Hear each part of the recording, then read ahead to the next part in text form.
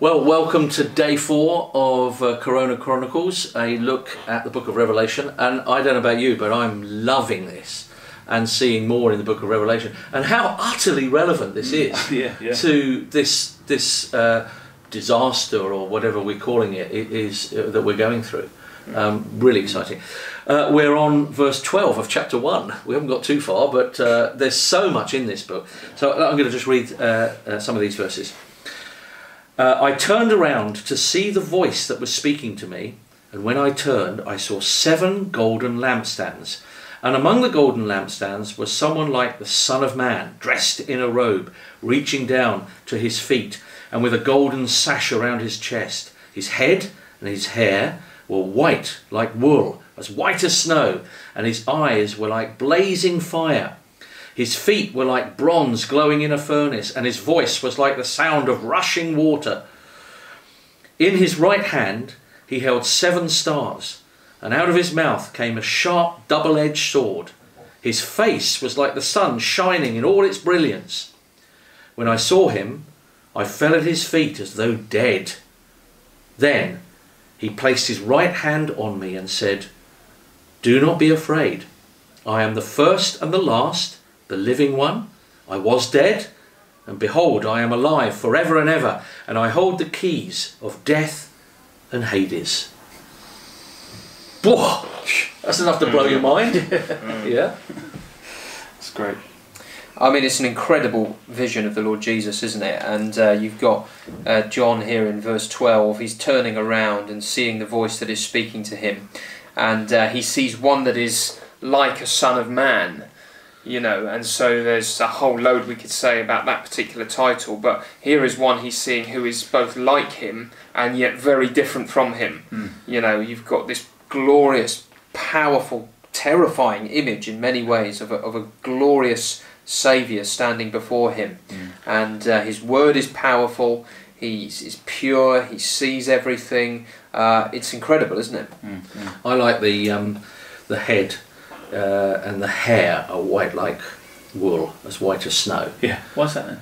Well, I think anyone that has white hair, that is wisdom. Oh, right, yeah. And ancient of days. Yes. And, they know what they're talking about. You know what I mean? Yeah. Doesn't the beast say those kind of blasphemies later on in the book? Well, again, that goes back to what we were saying on day 1, where why pick this book?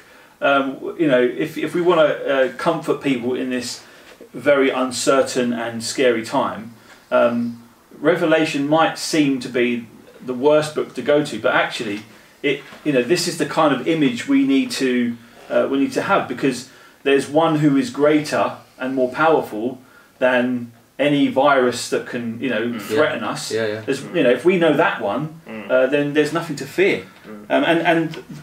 We one thing. When you just said he turned around and saw this one like the Son of Man, he's walking among the lampstands, and we go on to see in a minute that those lampstands are the churches. Yeah. And so this, going back to what we said yesterday, our King is walking amongst us. He knows us intimately. Yeah. And that's a fantastic. And he's not a wet little king. No. And I don't want a wet king over a corona virus. I mean, we don't want someone who's just sort of mamby-pamby and can't really do anything and is wondering what to do and is confused. Yeah.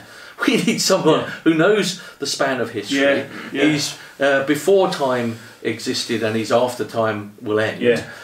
We want someone who actually is robed like a king, and all of the imagery that you find in the Old Testament, it is going to stamp his glorious bronze glowing feet on the furnace, as it were. He's strong and mighty. Go on. Yeah, well, no, I think one of the things that we've noticed in previous readings as well is this sense in which that Jesus has conquered the greatest enemy of all, which is death and sin. And so John is just so overwhelmed by this vision that he falls as though he were dead at the feet of Jesus, but Jesus reminds him that death is conquered, sin is conquered, and he lives forever. And I think one of the things about this virus is that it's began to show us that the kind of walls which we thought were protecting us like money and science and technology aren't quite as strong as we thought they were, and they're beginning to crumble. And it shows us that we're not actually invincible, and that even if this doesn't get us, one day something is going to get us. And therefore we're praying, aren't we, that people would be awakened to that reality, and would in some way be drawn to the only one who has actually beat death forever and can beat it for them. And let's pray as a church, Cornerstone people. We might not be able to meet together, but we need to be praying together. And let's be praying that the Lord will, show Himself in this very problematic time. That Jesus is King. People would turn to other things and not just to grabbing more, toilet rolls or something. We had a little club here last week, and I got the kids. We sang a song about praying to God. He's the King of Heaven, and He's greater than them all. And we prayed, and it was lovely to hear the kids praying. One young lad, he was praying about the coronavirus as well, and I thought that's fantastic. Here's a kid. He's probably scared about it, but here he is talking to his Father in heaven about it, and I think it's a great idea to, even if you can't keep up with the big chunks that we're doing, just take a little verse every day, and read it with your kids and turn it into prayer. And it shows them that our greatest need in this time is to see Jesus, isn't it? And I think we should try and do that. For every one look we take at Corona, let's take 10 looks at Jesus. Because He's the sovereign, isn't He? And although, to children, you could read that out and it might sound scary, and it is meant to be scary, but scary in the sense that He is an authority, isn't it? He's a good authority. In a sense, a good father is that figure.